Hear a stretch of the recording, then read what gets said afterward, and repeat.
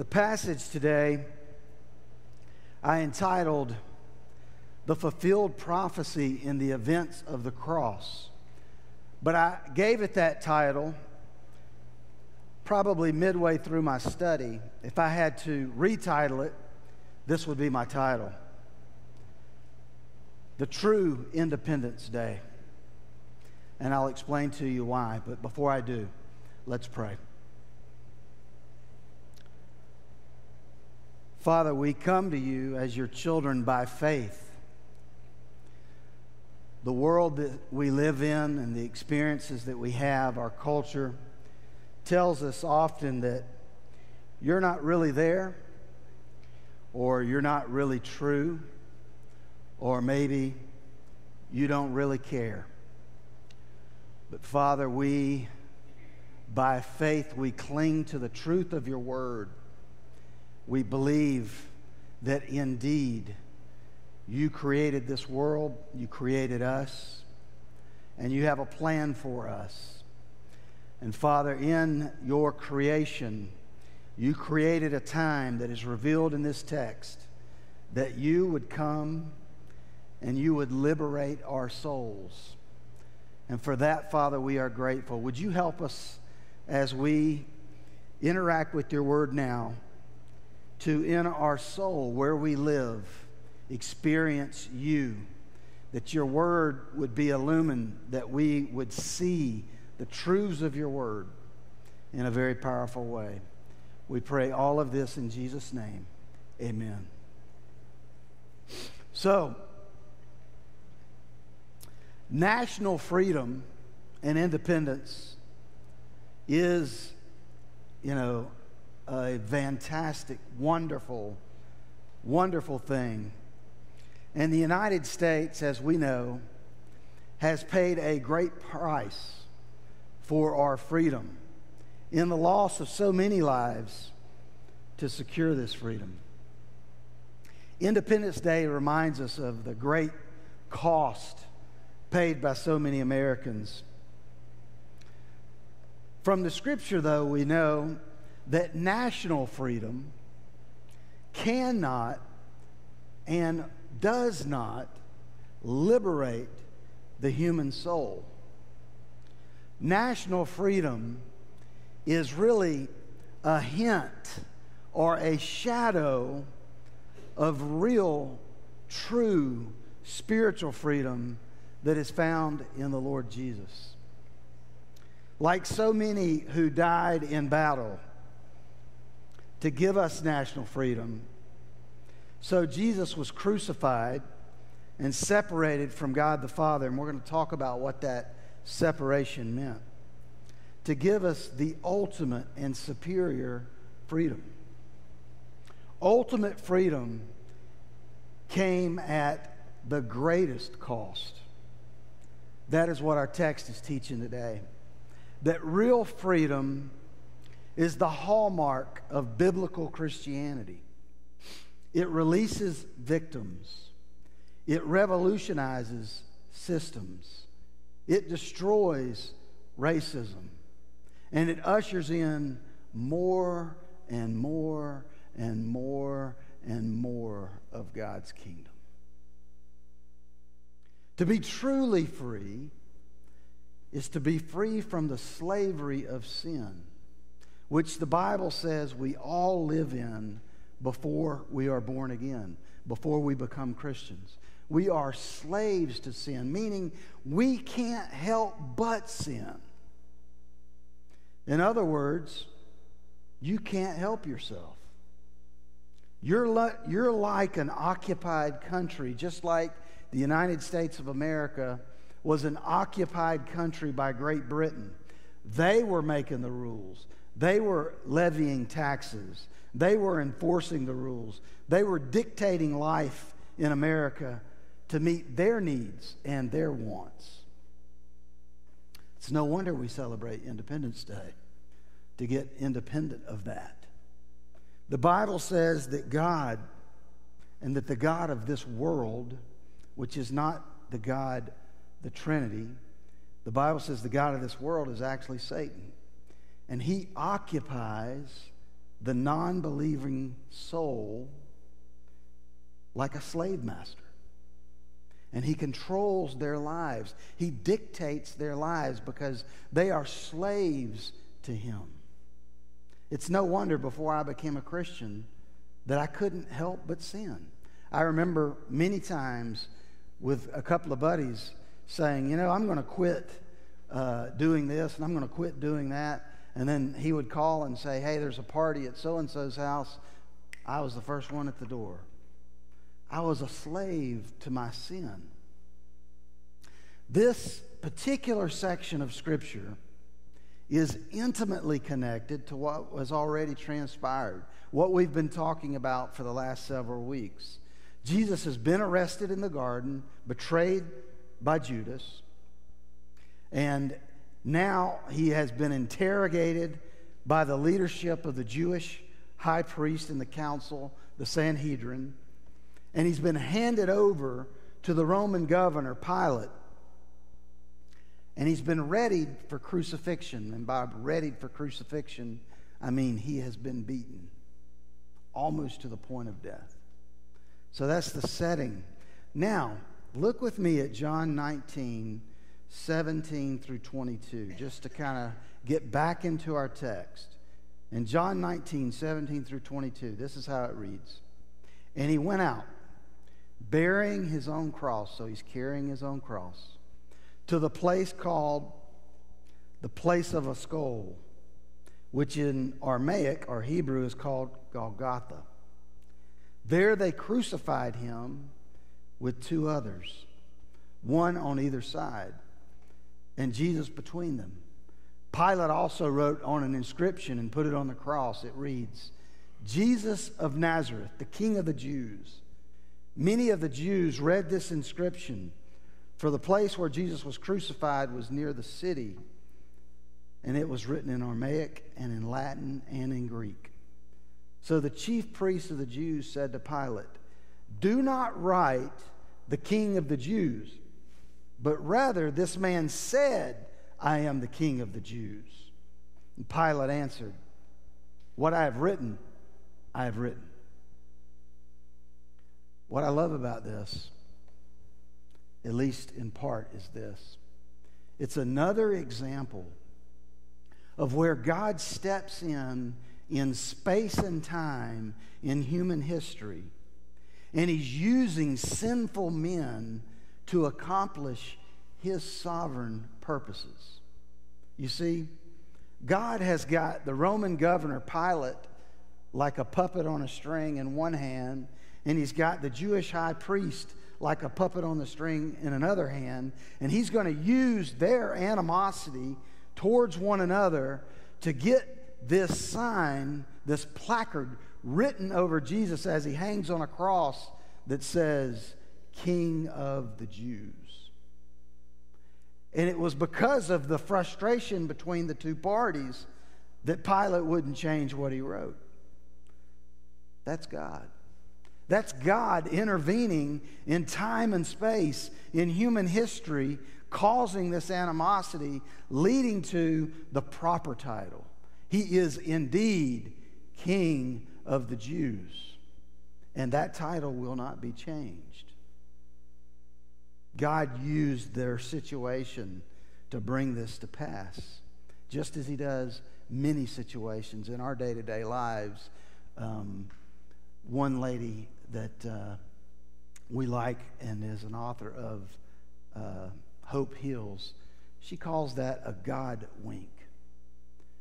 When God does something in human space and time that is sovereign and it's happening in a very real way, it's almost like God winks at us and says, I got this. I'm in control. You see, it was customary that a criminal being led away to be crucified would be preceded by a man who would carry a placard. On that placard would be written the crime for which this man was condemned. Often it would be affixed to the man's cross, but since Jesus was innocent, there was no crime to put on the placard. Pilate therefore decided to give a parting shot to the Jewish leaders for taking advantage of him, and he took revenge on them for blackmailing him into ordering Jesus' death. You see, Pilate all along said, I don't think this guy's guilty. But they kept pushing, and they kept pushing. And so Pilate's response was, all right, you keep pushing. This is what I'm going to write on the inscription. I'm going to write, Jesus the Nazarene, the King of the Jews. And why is that important? Because the Jews thought, and even Philip in John 1 says, nothing good can come from Nazareth. In other words, Pilate was taking a shot at them. He was saying, your king comes from nowhere. Your king comes from some backwater, hillbilly place, and he's also convicted of this crime and hanging on a cross. You could see where we all kind of want kings that are handsome and well-spoken and look nice. And so Pilate knows. He's digging. He's digging on them. The Romans usually crucified prisoners in public places. They would crucify them along highways. So as you went along the highway, you would see these crosses and these men hanging, so that the public would see the price that you'll pay if you challenge Roman authority. Well, it's interesting. This is very interesting. When they would use a scapegoat in Leviticus, when God said, you put the sins of the people on this spotless goat and you send him out of the city, he was called a scapegoat. He would bear the sins of the people. Do you know what they did with Jesus? He's in the city of Jerusalem, but you know where they crucified him, don't you? They sent him out of the city. That's not a coincidence. That's another way that God winks at us and says, I planned it all along. I've been planning this all the way from Leviticus. We'll send him out with the sins of the world on his shoulders. He'll be crucified outside of the city, just like the scapegoats. He is the ultimate scapegoat. Therefore, many of the Jews read the inscription, for the place where Jesus was crucified was near the city, but it was outside the city. And to make certain that everyone could read it, Pilate commanded that the inscription be written in 3 languages: Hebrew, Latin, and Aramaic. The 3 languages that were most commonly used at that time in first century Palestine. He wanted everybody to know, not just a few people, but everybody that saw it. As the governor had correctly anticipated, the chief priest and the Jews were infuriated. And they came back in and they said to him, do not write that he's the king of the Jews, but write on there, he said he's the king of the Jews. And you know what Pilate said? What I have written, I have written. And you know what God was saying? He is the King of the Jews. And I have orchestrated even the differences between Pilate and the Jews to make the sign read as I wanted it to read from all history. The idea that a victimized man from a town, especially one dying a criminal's death on a cross, to the Jewish high priest felt shameful and ludicrous. It was a direct affront both to the leaders and the nation. Pilate was expressing his contempt for the Jewish people, implying that he was giving them a king that they deserved. They wanted, the sophisticated Judeans, they wanted a Savior not from Nazareth. Can any good come from Nazareth? Jesus did not have the right pedigree for them.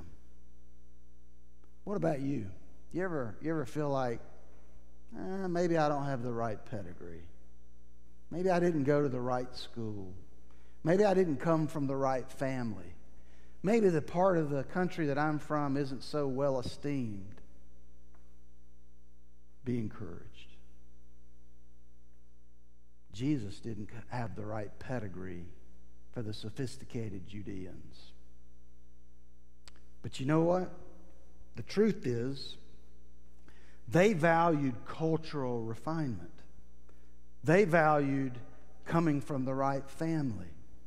They valued coming from the right places. They valued wealth and education.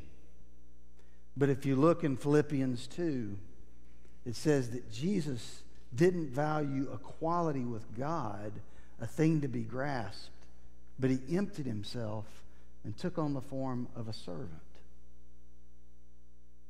What I'm saying is, our God is not into that stuff. Our God is a humble king. Does he have the pedigree?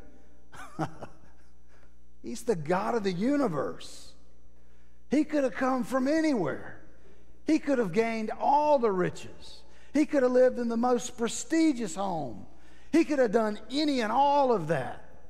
But no, born in a manger, carpenter's son.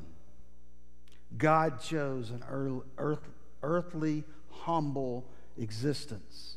Let me ask you this. What does God say he values in a man?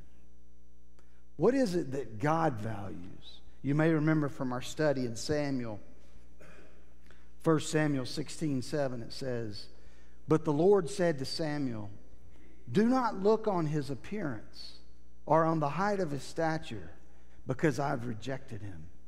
For the Lord sees not as a man sees. Man looks on the outward appearance, but the Lord looks on the heart." The Lord looks on the heart. What does God value in man? Micah 6:8. He's told you, O man, what is good, and what does the Lord require of you, but to do justice, to love kindness, and to walk humbly with your God. What does the Lord value in man? 1 Corinthians 1:27. God chose what is foolish in the world to shame the wise. God chose what is weak in the world to shame the strong. I don't know about you, but when I read that stuff, it's such a blessing.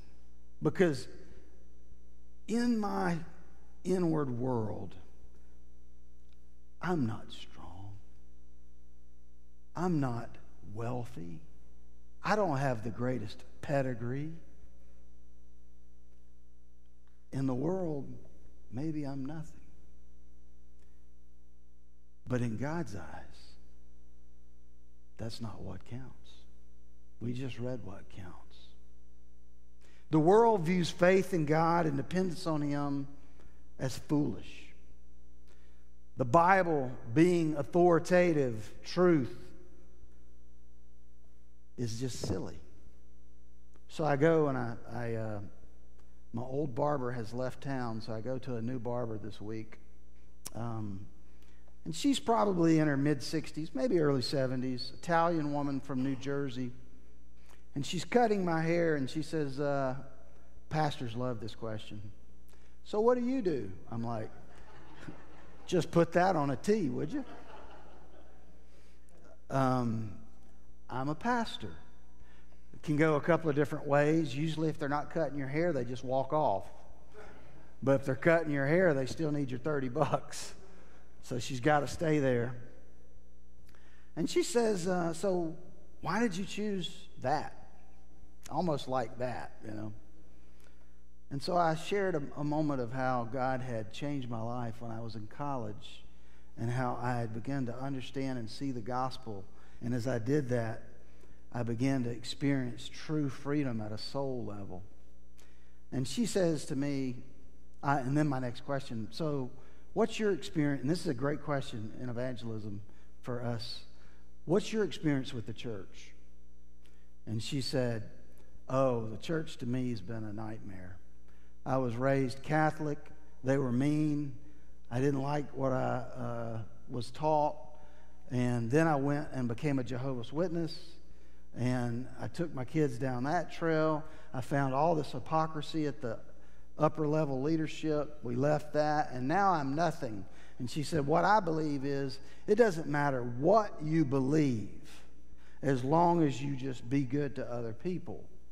And I said, so what about the Bible? She says, the Bible's just another book. And I don't know her well enough. It's the first time she's ever cut my hair. I wasn't going to go, oh, wait up, you're a moron. You can't say that. I wasn't going to say that. I just said,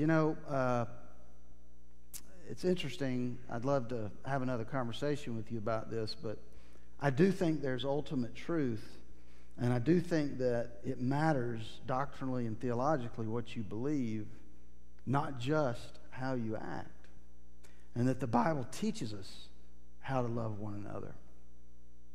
And so it was interesting to me, though. It was a good window into our culture. Our culture today almost views the Bible as just an irrelevant book. It's just one other book that's out there, not the inspired, authoritative, inerrant Word of God. And so, because I believe that, and because John, the writer of our gospel, believed that, I want to show you a couple of things that he included in the text, because this is what he believes. So in our text, here in the New Testament, in the Gospel of John, he actually begins to show us fulfilled prophecy. So John isn't just telling us the story of the cross, he's also loaded it with, and this prophecy was fulfilled, and this prophecy was fulfilled. And I'm going to show you. Look with me at John 19, 23 through 24. It says, when the soldiers had gotten hot, they adjusted the air. No. John 19, 23 and 24. When the soldiers had crucified Jesus, they took his garments and divided them into 4 parts. 1 part for each soldier, also his tunic. But the tunic was seamless, woven in one place from top to bottom. So they said to one another, let us not tear it, but cast lots for it, so we can see it shall be. This was to fulfill the scriptures which said, you see that? You see that? John said, this was to fulfill the scriptures which says, they divided my garments among them, and for my clothing they cast lots. So the soldiers did these things.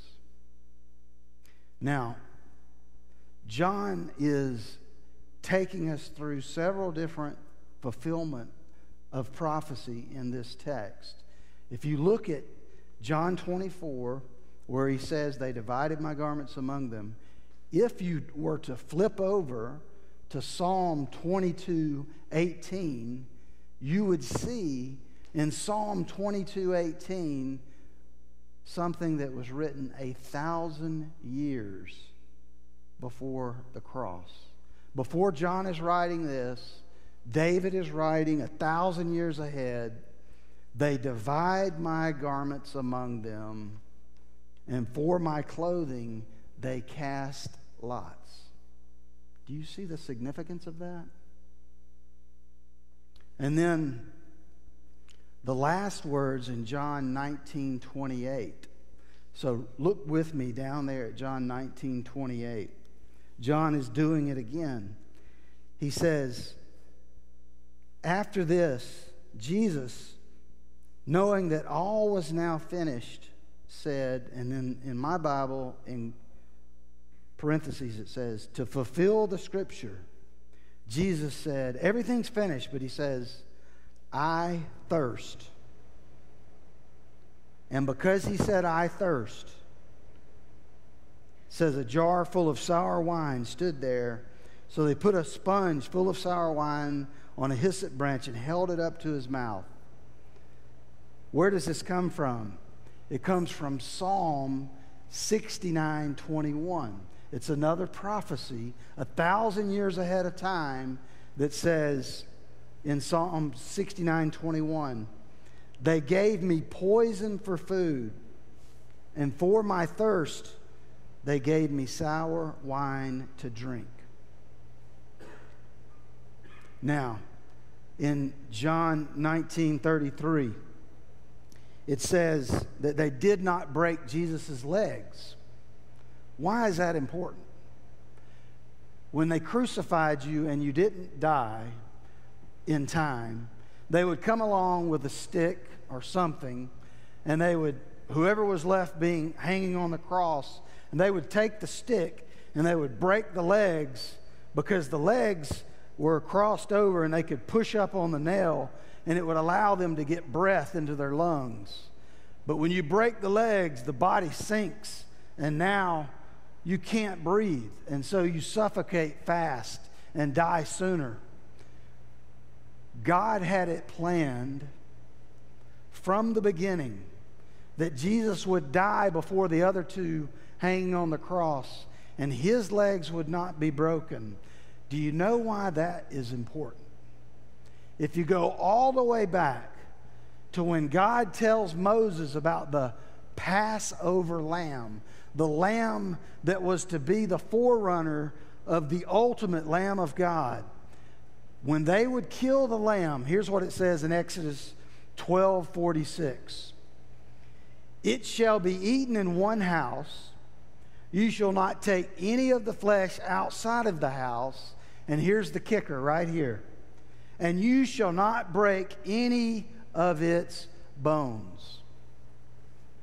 The Passover lamb was to not have its bones broken, so that when we get over here in the New Testament and God is trying to show us the authority of the Word of God through these prophecies, he says, see, I set it up in Exodus, and it's coming true in the Gospel of John.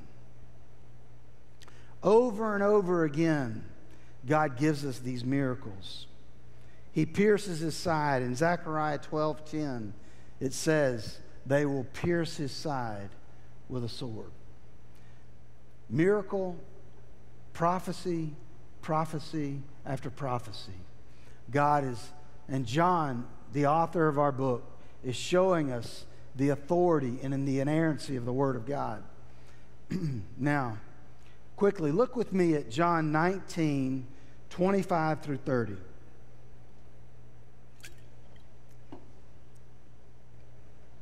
I'm just going to read, well, I'll read the whole thing. But standing by the cross of Jesus were his mother and his mother's sister. This is confusing.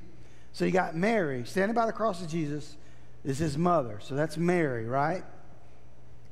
And then his mother's sister. And then you have Mary Magdalene. Evidently, Mary was a very common name. When Jesus saw his mother and the disciples whom he loved standing nearby, he said to his mother, "Woman, behold your son." Then he said to the disciple, "Behold your mother." And from that hour, the disciple took her to his own home. And then it says, after this, Jesus, knowing that all was now finished, said, to fulfill Scripture, it says again, "I thirst." And a jar of wine was brought to him, and they gave him the bitter wine. Now, let me ask you this question.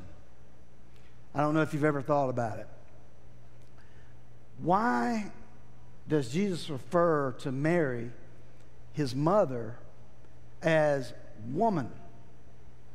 Woman, behold your son. It kind of, in the English language, comes across a little bit harsh. Woman. But it also reminds us over in John 3, when Jesus was asked by his mother to perform the very first miracle, turn the water into wine, he says, "Woman, do not bother me." What is going on with that? What is going on with that in the original language is it was more of a formal term. And Jesus is coming out from under his parents, and he's taking the rightful place of authority as God. And so it's not a degrading term when Jesus says it. He actually refers to the woman at the well, the Samaritan woman, and other women in that way. It's more just a formal term. But here's another question that kind of stumps you if you think about it. Jesus is on the cross. He looks down. He sees 4 women, and he sees John, the apostle who's writing our book. And he says to them, "Woman, your son." And then he says to John, "This is now your mother." The question I have is the obvious question. Why does Jesus give his mother to John and not to one of his biological half-brothers? You know, one of Jesus' half-brothers is James, who wrote the book of James in the New Testament. So why not, instead of saying to John, "There's your mother," why not say, "Hey, James, take care of mom"? That seems more natural, doesn't it? Well, the first question, as you probably have, is, well, you may be saying, did Jesus really have brothers? Because I thought he was born in immaculate, you know, all of that. But if you go and you look in Mark 6:3, and you look in Matthew 13:55, Joseph and Mary had other children after Jesus. So indeed, Jesus did have half-brothers and sisters. One of them was James. But why didn't he say, "Joseph, the father, take care of Mary"? Probably because culturally, Joseph would have been a lot older than Mary, and he's probably already died at this point. So it's natural that Joseph couldn't do it. The Lord could not commit, and this is an interesting point, he could not commit Mary into the care of his half-brothers. You know why? They had not yet believed. Their own brother was the Messiah. He was Jesus. But they had not yet come to faith in that and believe that. After the resurrection, they do. After the resurrection, they come and they believe and they place their faith in Christ. But up to this point, they had not. And so, Jesus commits them. But the point to not be missed is that at the last moments before Jesus says it is finished and dies on the cross, you know what he's doing? He's caring for the people that he loves. And he's making arrangements for them when he's gone. He's still thinking about others in the very last moments. Now, here's my last question and the last part of the sermon. What did Jesus mean by saying, "It is finished"? What was finished? What did he mean when he says, "It is finished"? And I like how Pastor Weaver said, when he read it, he read it more closely to the correct reading. In Matthew 27:50, not in our gospel, but in a parallel gospel, when Jesus said, "It is finished," it says he shouted, "It is finished." And it was a loud cry of triumph. The work of redemption that the Father had given him to accomplish, sin was atoned for, Satan was defeated and rendered powerless. Every requirement of God's righteous law had been satisfied. God's holy wrath against sin had been appeased, and every prophecy had now been fulfilled. And so Christ can say, "It is finished." It's the completion of the redemptive work of our Savior. But you know what was the worst part? You know, sometimes pastors, and I've been in situations where they'll do this, they'll talk about they nailed hammers in his hands. Oh, how painful. And they nailed things in his feet. Oh, how painful. And they put a crown of thorns and they whipped him. Let me just say this. The Lord Jesus Christ, if our Bible is correct, He took the sins of the world on His soul. And because God the Father is holy, He could not look at that. And so in a parallel gospel, Jesus says, "Why have you forsaken me?" You know why God forsaken Him? Because of our sins. And you want to talk about agony. All through the Gospels, Jesus is in lockstep with the Father. There's only one place in the history of eternity that the Trinity is not in lockstep with one another. And it is at the moment that the sin of the world is placed on the Son. That's agony. That's spiritual agony. I would venture to say 1,000,000 times more painful than the physical crucifixion. Plenty of Roman citizens and other people had been crucified. Nobody on a Roman cross, nobody has taken on the sin of the world. Only Jesus. And that is why it is by grace alone, through faith alone, that we can know God. You see, if there were anything that you could do physically, like coming to church, tithing, being a good person, doing things for people, if any of that could earn you your salvation, why would Christ die? Why would He experience the separation from the Father? And this is the gospel message that all other religions miss. You can't earn it. You can only receive it by faith, because Christ earned it, and only He could earn it. You can't be good enough. And that's what makes the true believer, when they really get that in their soul at a heart level, it changes them forever. And they sing the praises of God. Hallelujah. I could have never saved myself. Only you, Jesus, could save me from my sins. What about you? Are you still somehow trusting in your works to one day see Jesus face to face? Or are you hoping in Him and Him alone? Let's pray.